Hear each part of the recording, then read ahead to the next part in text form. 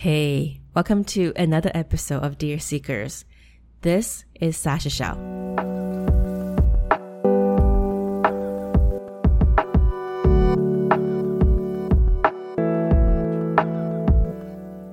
Today's conversation is with Lee Deckel. She is the owner of 100% Silk, a shop and gallery space located on Queen Street West, and she also designs their in-house label, 100% Silk. Yes, same name and same philosophy. The idea is to bring hard-to-find independent labels that champion the artisanal techniques and craftsmanship, which sadly are dying thanks to fast fashion. Well, fast fashion is not the only contributor, but it's definitely one of the main contributors to this dying trade.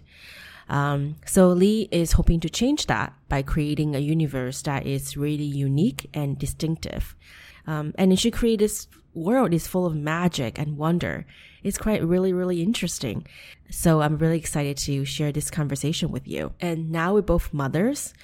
Of course, we talk quite a bit about new motherhood, identity shift, and how we're navigating work, life, and motherhood. We chat a lot of different things, including social media, which is a really big one, and being creative during the pandemic, which is another big one, creative collaborations, and so much more. And as always, thank you for listening. I'm really happy you're here. All right, here we go.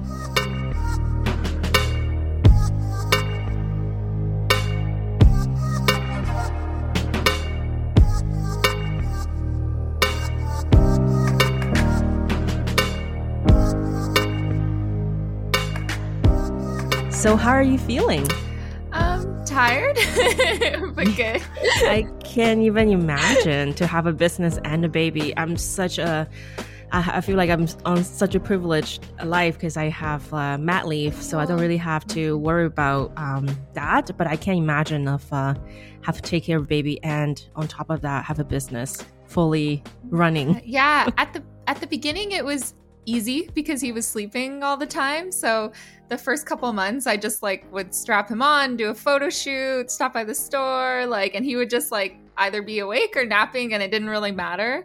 It was so nice and easy at the beginning, and then around 4 months he just became like he has the biggest FOMO ever. So getting him to sleep is so crazy. And since then, I think I took a bit of a mat leave last month because I was just felt like kind of the gas station. I was trying to work while he was awake, and then my husband would take him and they would go play, or we'd have a sitter and they would go play, and then they'd come feed to fall asleep, and then they would go play again. And I was just this is crazy. I'm not enjoying any of the time with him. And I was just trying to kind of squeeze things in all the time. And and then it in a nice way, the store is closed, so we're just doing online sales, and that's much easier to manage than online sales plus the store being open. And I have an amazing staff, so they kind of took over all of the day-to-day routine, and I was just I'm gonna work a couple hours every couple days for a month. Oh, that's nice. And it was so nice. My relationship got better. My relationship with Snowy got better.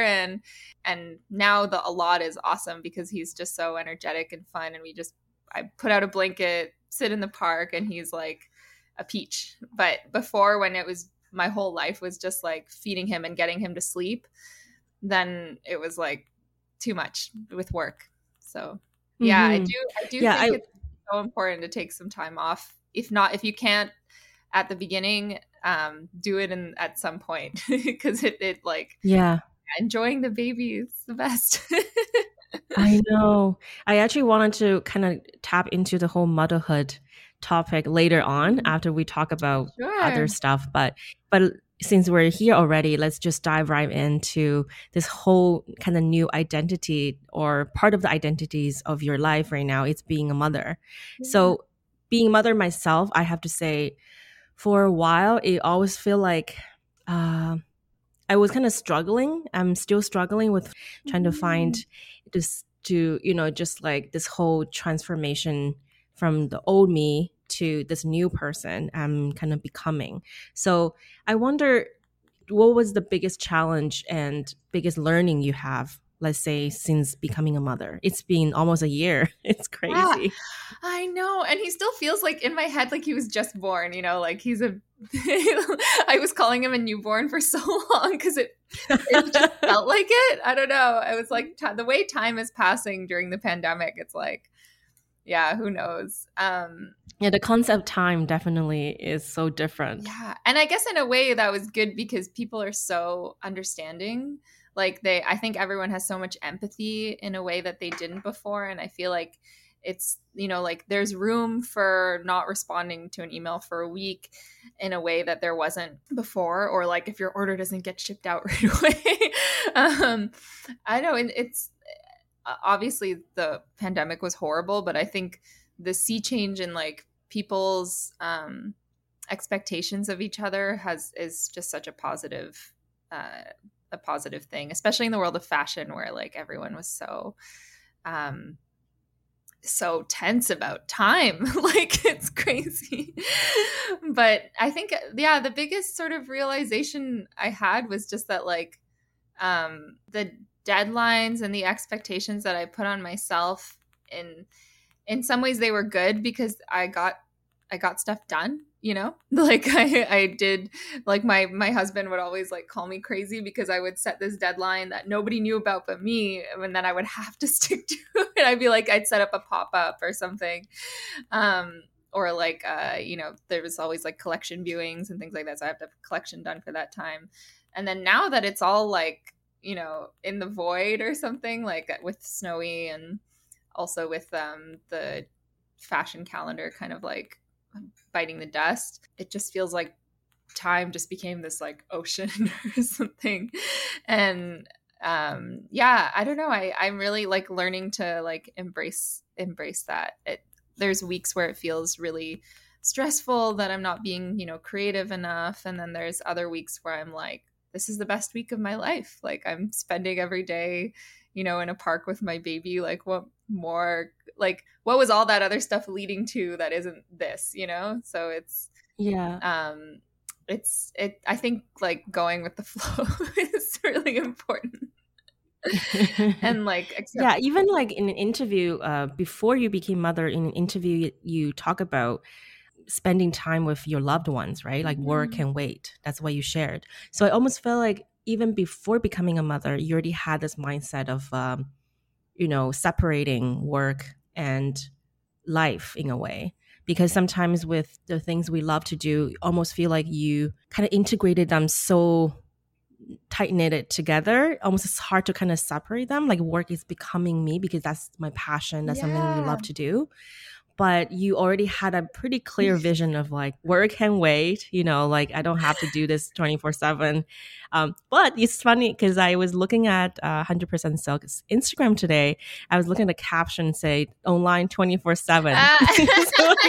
It's like, is it Lee gonna be behind this like social media? No, definitely not me all the time. It's very much like me and a team, like a very small team, just two people. But my mom is amazing in the way that like she always has time for everyone, and she's also a business owner. And I think that I really got that from her, where like she's like one of 5 kids and she's the oldest. So I feel like she's like, if she's not working, she's like on a call with like one of her siblings or her parents, or like watching my nephew. And she like rarely says no to like anything kind of like family related, or she like always has time for coffee. And some weeks that means that she like doesn't sleep a lot or something, but I think like she was a great example of the like life work balance. I think for me it's like having that as like a mentor was great, but then also I'm a bit like lazy naturally. Like if left to my own devices, like if I don't know, it's hard to believe that. I know it's hard. I have desires and goals, and those are really strong. Like once I get it in my head that I want to see something through, I really will do like everything in my power to make it happen. But if the moment where that like shuts off, I would love to just like sit and do nothing. Like I'm really good at like making a dinner and eating it for like 4 hours with my partner or something. That's sort of Wow. like it's kind of it's like a, I don't know if it's like a Gemini thing or something, but like I'm a big hedonist. So as soon as you put something good on the table for me, I'm like, okay, yeah, I'll do that instead of whatever I was going to do. And everyone else will have to like understand or deal with it before.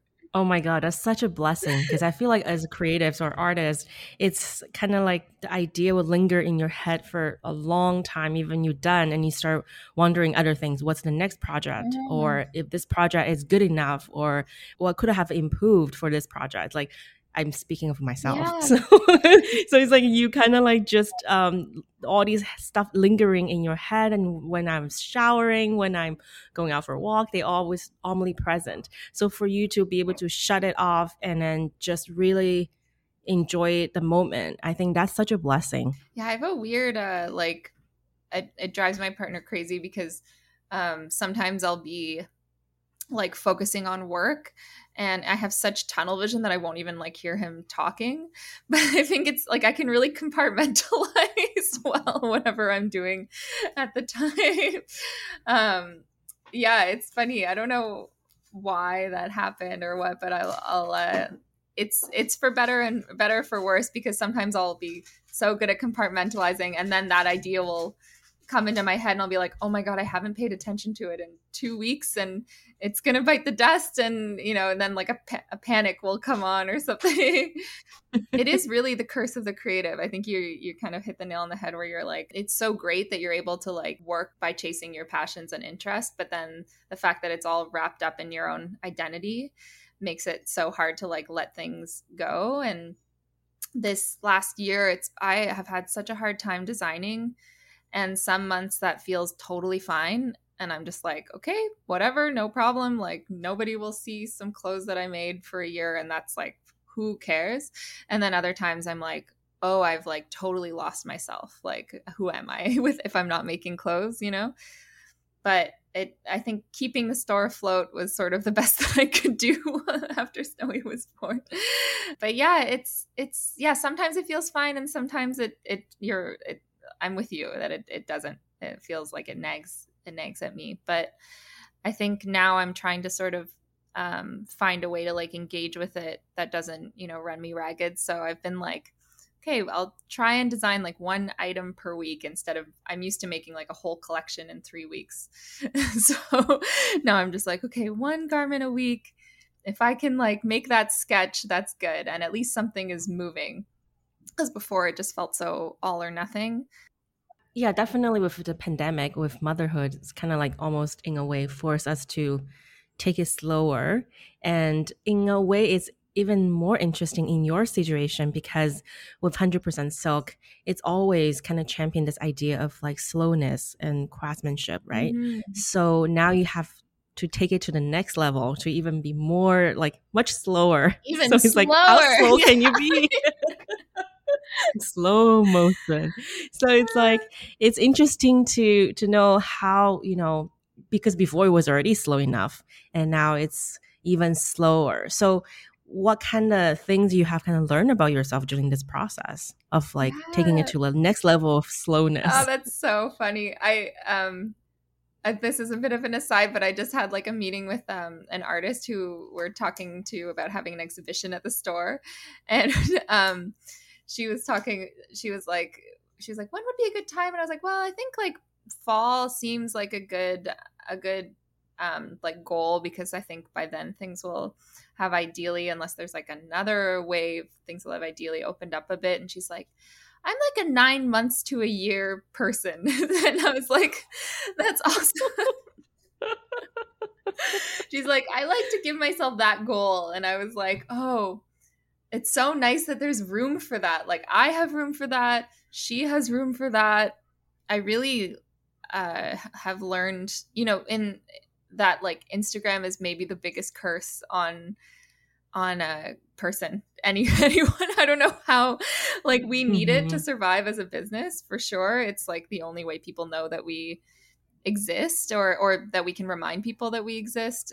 We have like a newsletter, and my dream once the store is back open is just to like switch to newsletter and the website. But Instagram is kind of our only way to access a community right now, and it's saved us. It's helped us survive this pandemic, but what it does to your brain is crazy. It's really, really crazy. Like I feel like if I didn't look at it for like a couple of days, which is really, really rare because I'm always posting. But if I didn't look at it for a couple of days, all of those like fears of like productivity and stuff would kind of just melt away, and you would be able to like make normal expectations on yourself. But then once you go back on, you're like, oh my God, this person's doing this, and this person's doing this, and this person's doing this, and I'm failing and I'm miserably at all of it. And and then like as soon as you step away again, you're like, oh yeah, I'm like a mom with a business, and it's okay to not do any of that stuff, and no one will even notice. Like it's you that's noticing. And it's just if I'm sure like for teenagers, it's like, I'm not at this party. And then for working people, it's like, I'm not doing enough work, So, but it is just really like, it's a horrible medium. I don't know. The fact that it's that intertwining of like the personal and the business. And I think it's like when you just go through daily life, it's so easy to separate those two, because you go to work and then you come home, and those two like you can shut it off in some small way. But then when you're always online 24/7, I love that you noticed that.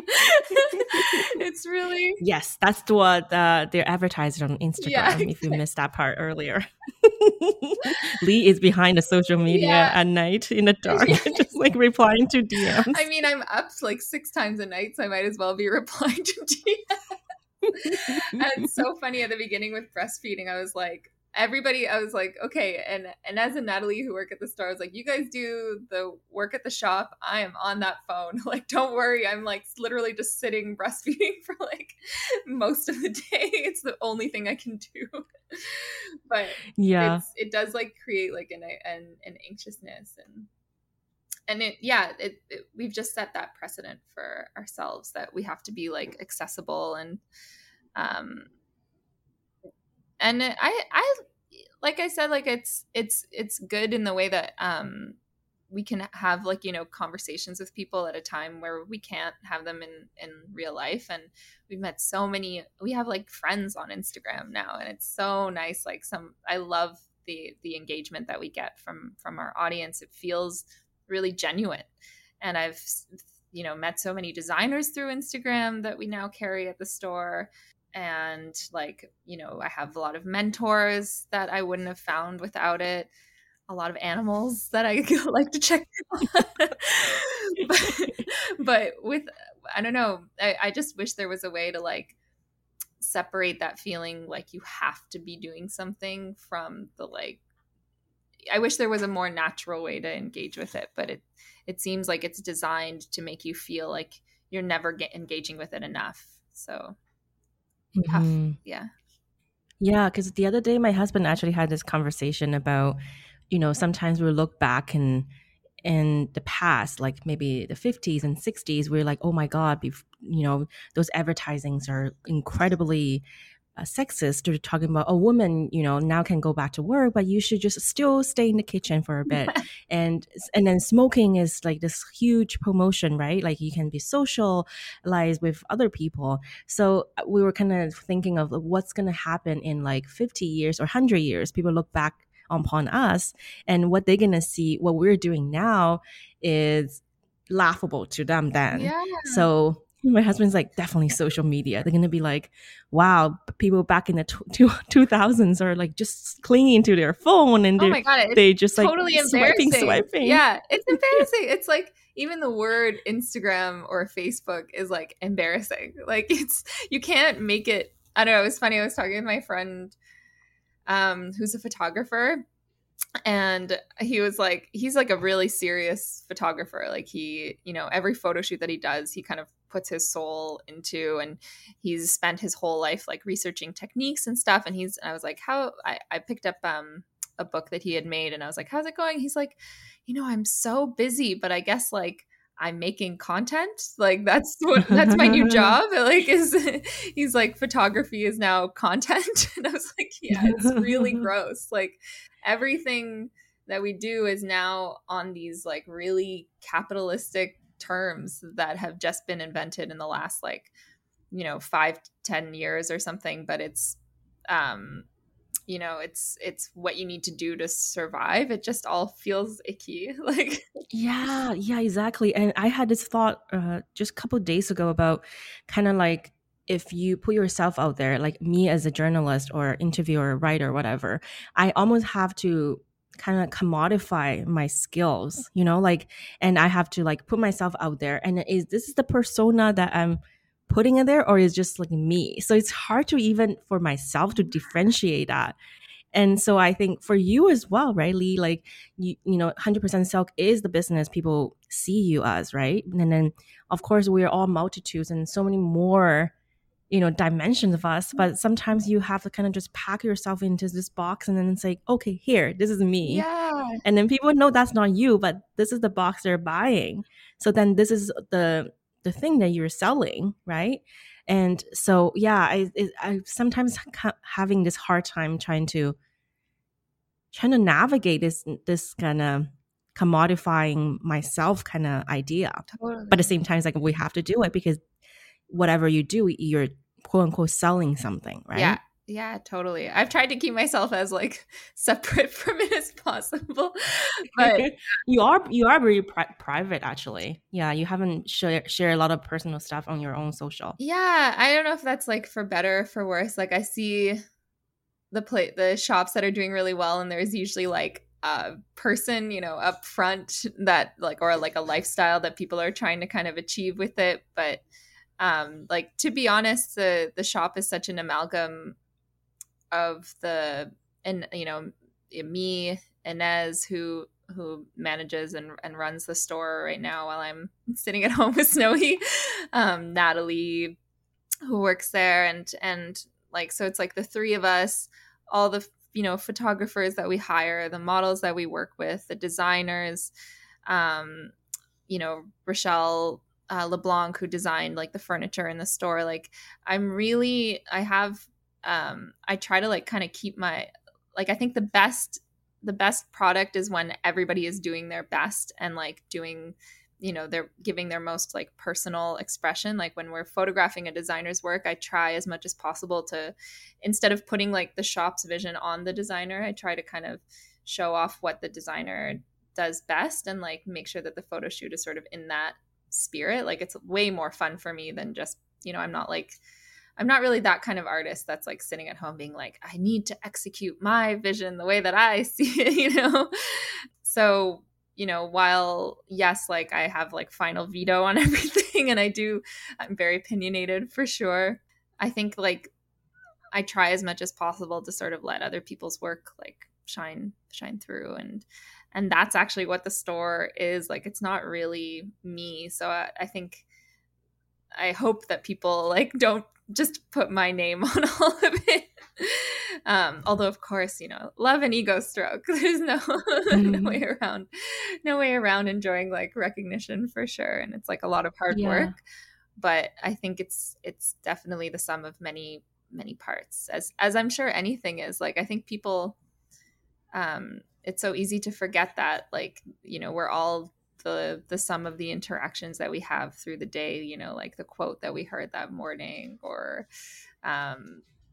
like the mood that we're in based on like what happened earlier, and then all the people that we work with in our lives. And I guess like I think because we've like spent so much time by ourselves during the pandemic, we start to really feel like alone in things. We don't have the distractions that we did, and we kind of assume that everybody else is in the same place, that everyone is sitting around thinking about you and what you're doing and like who you are. But I hope that as things go back to normal, that feeling kind of like lightens up a little bit. But I think you have it harder as a writer because it really is your name that's on all of it. I mean, sometimes like I Yeah, because I'm daily struggling with how much I want to share, right? There's a boundary out there. And it's like I need to share because I need to write and I need to talk through it to help me untangle the ideas. But at the same time is how much I wanted to share with the audience. And that's something it's being really difficult to. And another idea you mentioned about being alone in this process is, I think a lot of artists or writers, like doing your artwork, it's a very lonely act because you kind of in your own head a lot. So in a way that you kind of champion this idea of creating collaboratively, I think that's like, it's sometimes easier to say than done because you have your vision and everybody might have their own takes. And then you have to almost like, it's like a salad if everybody bring their own like like a cucumber or tomato, but you still have to be the one to make sure that not maybe not too much balsamic vinegar. Totally, right? So you still have to be the one to make sure the mix is to its proportion in a way. Yeah, and it still has to be like personal. It has to be my taste, otherwise that also comes through when it's like things feel a bit forced or it's funny the way that like audiences work. Like, I mean, all I have to go off of is like engagement online and stuff. But like, if I do something that's like totally different from what we've done before, or if I'm, commission a photo shoot that even though I love it, it's like doesn't really look like our vibe, people just sort of like sit quietly and wait for the next thing. Really? So you have noticed that? Yeah, very much so. It's like people are very, I think people are very like perceptive and they start to like expect something from you, and it's hard when you want to break away from it, but it's kind of like cool in a way where I'm like, oh yeah, like there is something cohesive about it. For a lot of the time I'm like, I don't know what's binding this all together. It just all seems like a big mishmash of stuff that I like. Obviously there's like the ethos of sustainability, slowness, and specialized textiles and thing, but it's funny that like in the same way where you like don't know your own personality, like you kind of you have to have other people show it to you or something or tell you what you're so like. True. It feels that way with the store where I'm like I feel more like an editor maybe or a curator than like a I don't know what the word would, like a dictator. I love that. Not the word, but also the word. Yeah. So since we're here, for anyone who doesn't know about the shop, can you just kind of briefly share what the shop is all about? For sure, yeah.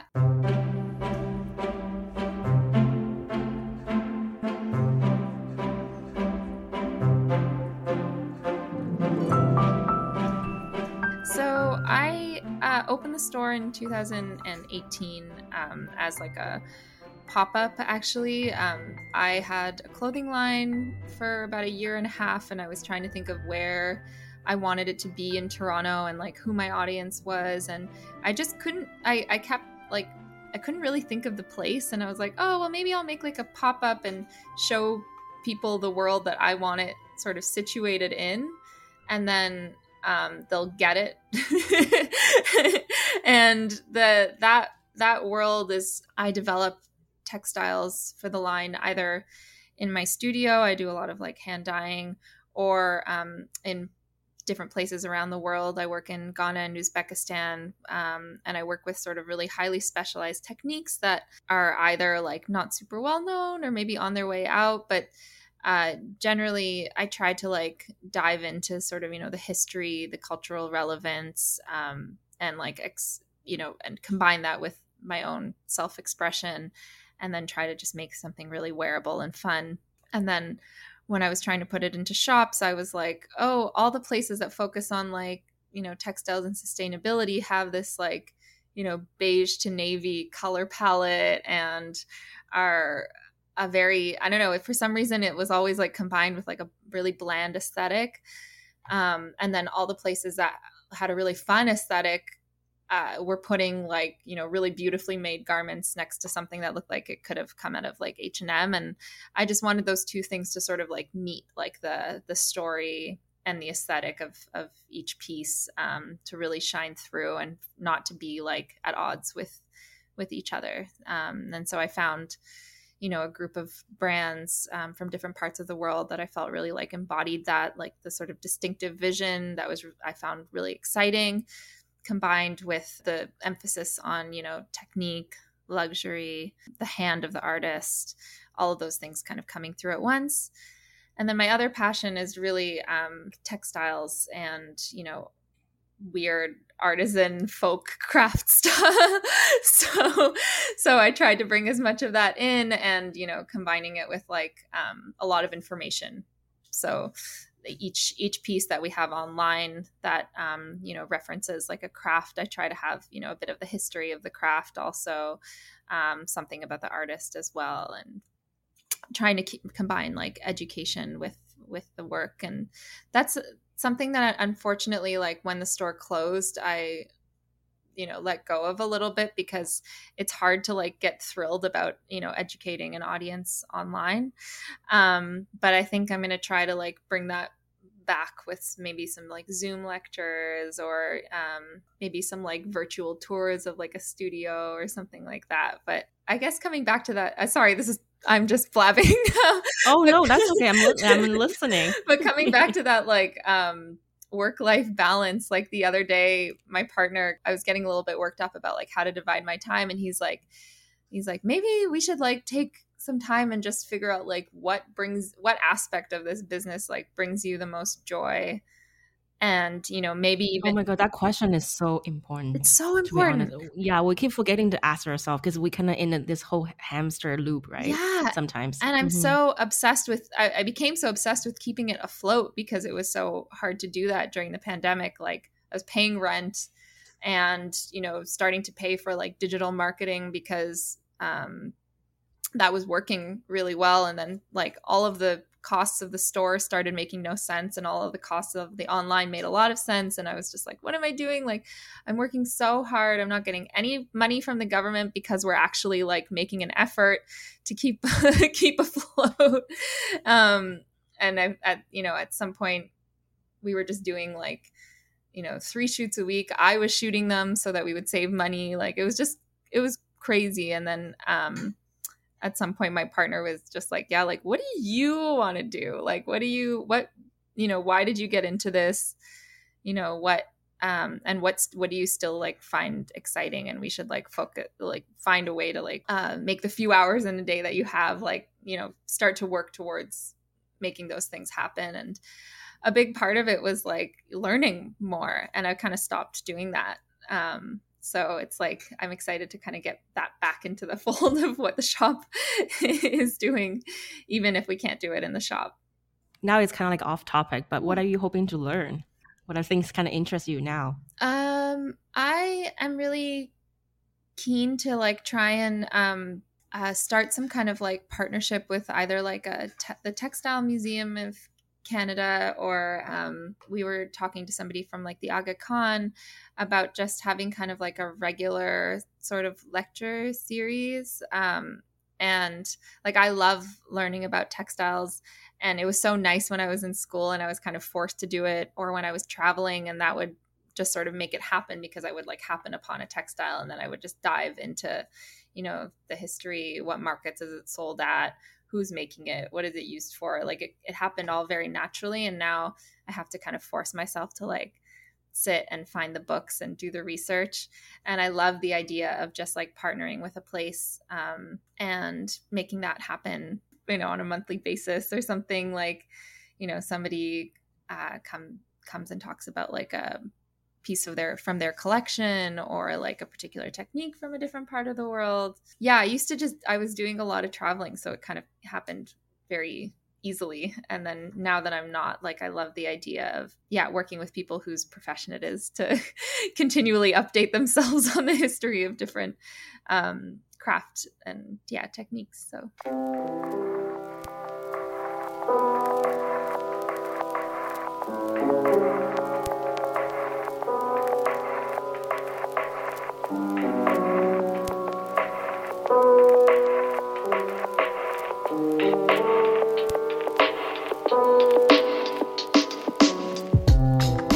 So one thing I wanted to tap into is, like the whole idea of 100% silk, you actually started as an own brand, as you shared earlier, and kind of expanded that into a store and almost a gallery as well. How did that happen? Like, because you mentioned earlier you wanted to create this collection, you couldn't find it fit into any kind of boxes in the Canadian fashion scene, and so you created it for yourself, which is really interesting because I'm sure as soon as anybody walk in your store, it's almost like a different universe. It has its soul and a spirit that it's almost very, very unique, and it's like, wow, where am I, kind of thing. That's exactly how I felt every time. And I want to share a story because the first time I met you, before we met, I had been to the store many times, but that was the first time I actually saw you in the store. And I don't know if you remember, you were wearing this like very 80s, like big pink blouse with puffy sleeves, and then your hair at that time I think was kind of very similar to the late Princess Diana. Yeah, and you were wearing this like bold leopard print pants with like a very high black platform shoes. I was like, oh my goodness, they work perfectly, but at the same time I would never see myself rock that. And I might even think that would be too much for anybody till I saw you on your body. So it's like, wow, how amazing that was. Your style was always that bold, that like eccentric, that like almost, I don't care, this is what I'm gonna go for kind of thing. Or is it kind of develop along the way? It's certainly gotten more, I think, eccentric, but it was, I think since I was like, I remember being in high school and like I discovered like a vintage store. This is like, I think one of the great things about growing up in a big city is you can really find your people like very young. Whereas like when you grow up in a small town, I think like people have these feelings of what they desire, but then you can't always find them. But I found this vintage store called 69 Vintage on Queen Street West. And I know that shop. Yeah, it's very amazing too. So the owner, Keelan, she just sort of like saw me like poking around a lot and was just like, oh, this person like doesn't know where they are, but like they know where they know where they want to be. And she really like gave me sort of my like footing and the freedom to sort of like, you know, vintage is kind of an amazing entryway into fashion because you have like all the eras in front of you. So I just started wearing like almost exclusively vintage in like when I was like 16, and I would come to school in these like 70s wrap dresses and like thigh high boots. And I think I've always had these like little mentors, like people who I'm kind of like, oh, they're doing it, I can do it. And I never felt shy about dressing, but that became even the sort of colorfulness and the emphasis on textiles like came to sort of a head when I was in Ghana, I think, because there they really don't give a shit. Like here, like everyone's like, oh, like I got to tone it down a little bit because I'm going outside or something. There, they're like, there's no such thing as like overdressed. Everybody would, from our point of view, always be overdressed because they're always wearing like 5 different prints. They can be wearing like a gown to watch like a convenience store or something. It's the playfulness with styling is just such a part of like daily life there. And it was so funny when I lived there for 2 years. I was working for a brand called Osei Duro that we carry at the store. And I was their their production manager there. And when I came back, I was like kind of in my like Ghana style. I was like wearing, you know, like a big pink bomber with like a mustard beret and like, you know, high-waisted jeans and probably those same black platforms that you saw me in. And I would like go to a coffee shop and I was like, why is everyone staring? Like what's going on?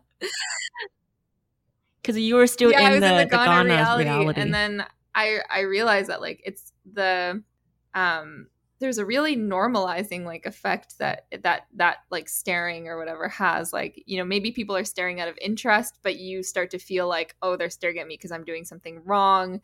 And then you start to kind of tone it down. And I feel like the store was almost a way for me to like be like, no, I really want to dress this way and I really want to feel good about doing it. And I wonder if there's other people out there who want to dress this way. And kind of in an amazing way, like, yes, it's just aesthetics, but it really made this like community around the idea of like, or at least in Toronto, like there weren't a lot of havens for self-expression anymore. It felt like everyone was just like wearing black for a while.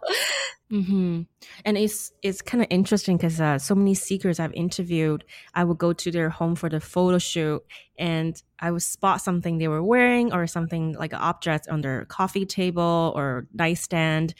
Many of them are, oh, this is from 100% Silk. I was like, oh my God, like, you guys like really, because before I was wondering who are the customers, because, you know, I don't see them, like I walk in the store a couple times, I was talking to you, I don't really see them in person. Mm-hmm. So it's like, now I know it's like, they all like kind of like hidden in the city. And then they all come to your shop to, you know, interact and then kind of like be part of this excitement, which is really interesting.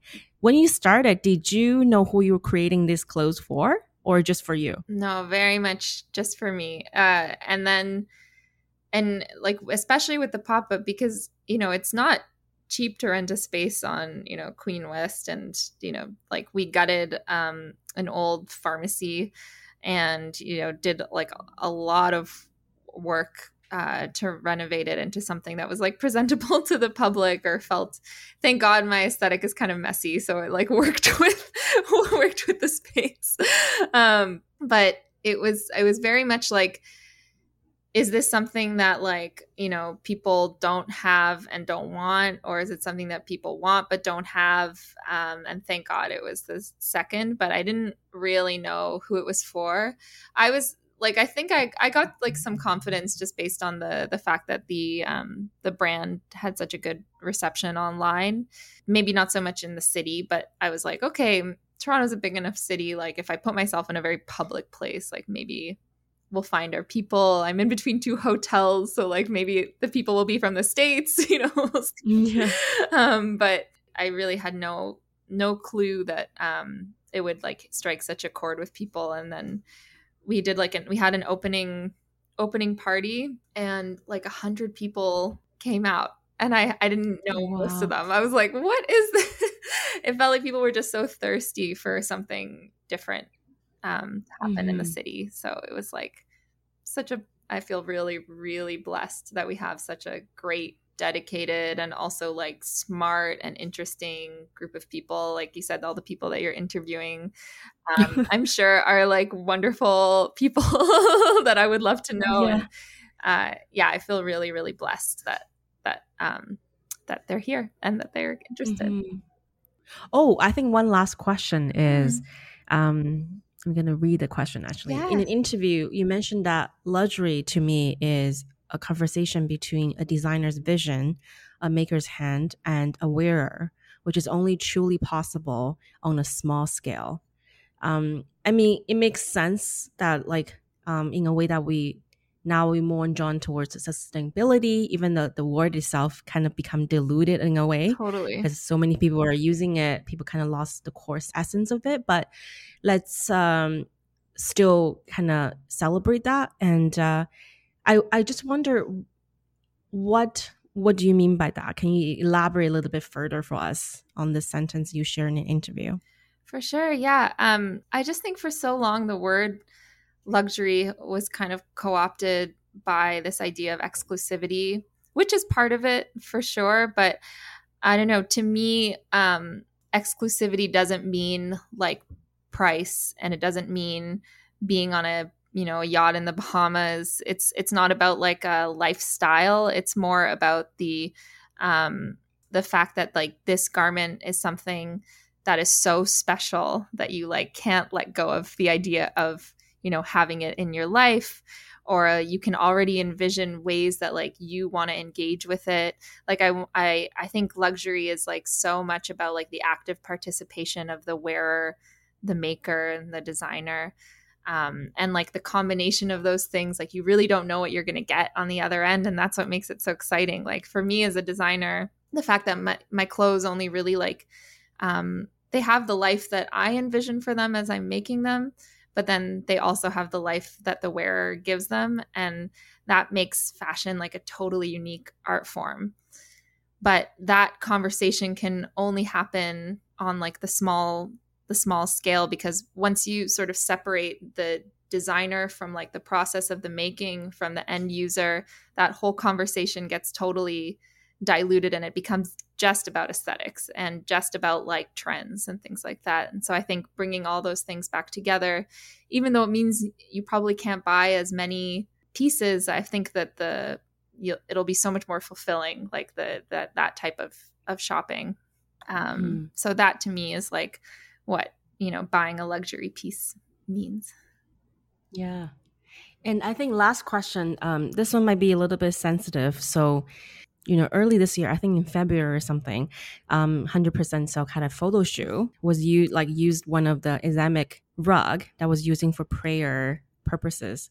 So I think in this culture right now, a lot of times we kind of just call people out and then that's the end of the story.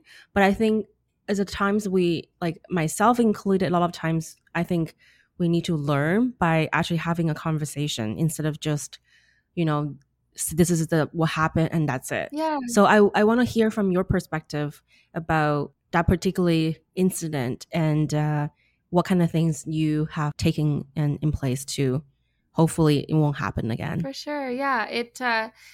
I think it really speaks to sort of what I was talking about before with that was the time where we were doing like 3 photo shoots a week. I was taking all the photos, like very much in a like, let's get through this mentality. And that's sort of when those mistakes happen. Like the rug was a piece that I had purchased. The person who sold it to me was Moroccan, and in Morocco it has a very casual use. It's like it's like a baby coverlet or something you'd put on a wall.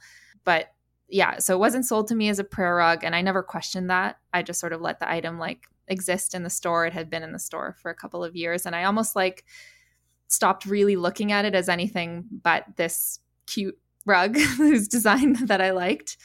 And then, yeah, obviously we were called out because the building that's on it is a mosque, and that can be interpreted in many different cultures as a prayer rug, which I had no idea. And obviously after this happened, I ran to like all of my Muslim friends and I was like, is this a prayer rug to you? Is this a prayer rug to you? Is it a prayer rug to you? And it's kind of besides the point. It's a prayer rug to someone. So that's the most important learning lesson, is that like if we have something in a photo shoot, especially in something like a photo shoot that's like presenting to the public, we should really make sure that everything that we have in there is like intentional, that we know where it's from, that we know what it means, especially as like, a white business owner who until that moment, I really took pride in my lack of carelessness and the fact that like, we were so focused on the fact that we were educating people about textiles. And then for someone to point out the fact that we were like using something so carelessly was really, it really took me back. And I think it brought me back to that question of like, what am I here for? Am I here to make a cute photo shoot, or does the store have like a larger purpose? So I think like the slowing down, not getting caught up in the like that need to like produce 1,000 things a week is really important, and will hopefully not get you into this situation. But yeah, I agree. I think in a way that, we all have our own unintentional biasness and our ignorance in a way, because there's so many cultures in the world. There are definitely a lot of times that we're not educated that way, right? There's like that's the ultimate culprit, is the lack of education. Yeah, it's like we never intend to hurt anybody or have any cultural appropriation done just on the purpose to hurt a culture or individual. But I think just like cancel someone out and without even a discussion or a conversation or learning process is something I personally don't believe. Yeah, part of my interest in like partnering with like I said before, like the Textile Museum or the Aga Khan, is to continue that path of education, rather than because the other option that I have is to like totally recede from representing any sacred textiles at all, or looking at them or talking about them. that's like kind of the other path that a person can take. But I'm trying to like, take the path where like I can still hopefully continue to have these conversations, but make sure that they're, well informed and in dialogue with experts on the subject. Yeah. Great. That's it. Is there anything you want to share, Lee? No, I'm good. I probably should just go feed Snowy. I can hear him crying. Really? Not crying, just like, starting to get, you hear the sounds of like fussiness or something. Oh, I can totally hear. As a mom, that just made my heart wrench. He's fine. He's fine. He's happy. He's a good guy. Thank you so much, Lee. This is long overdue. Yeah, and thank you for being so generous with the questions and the answers. And if that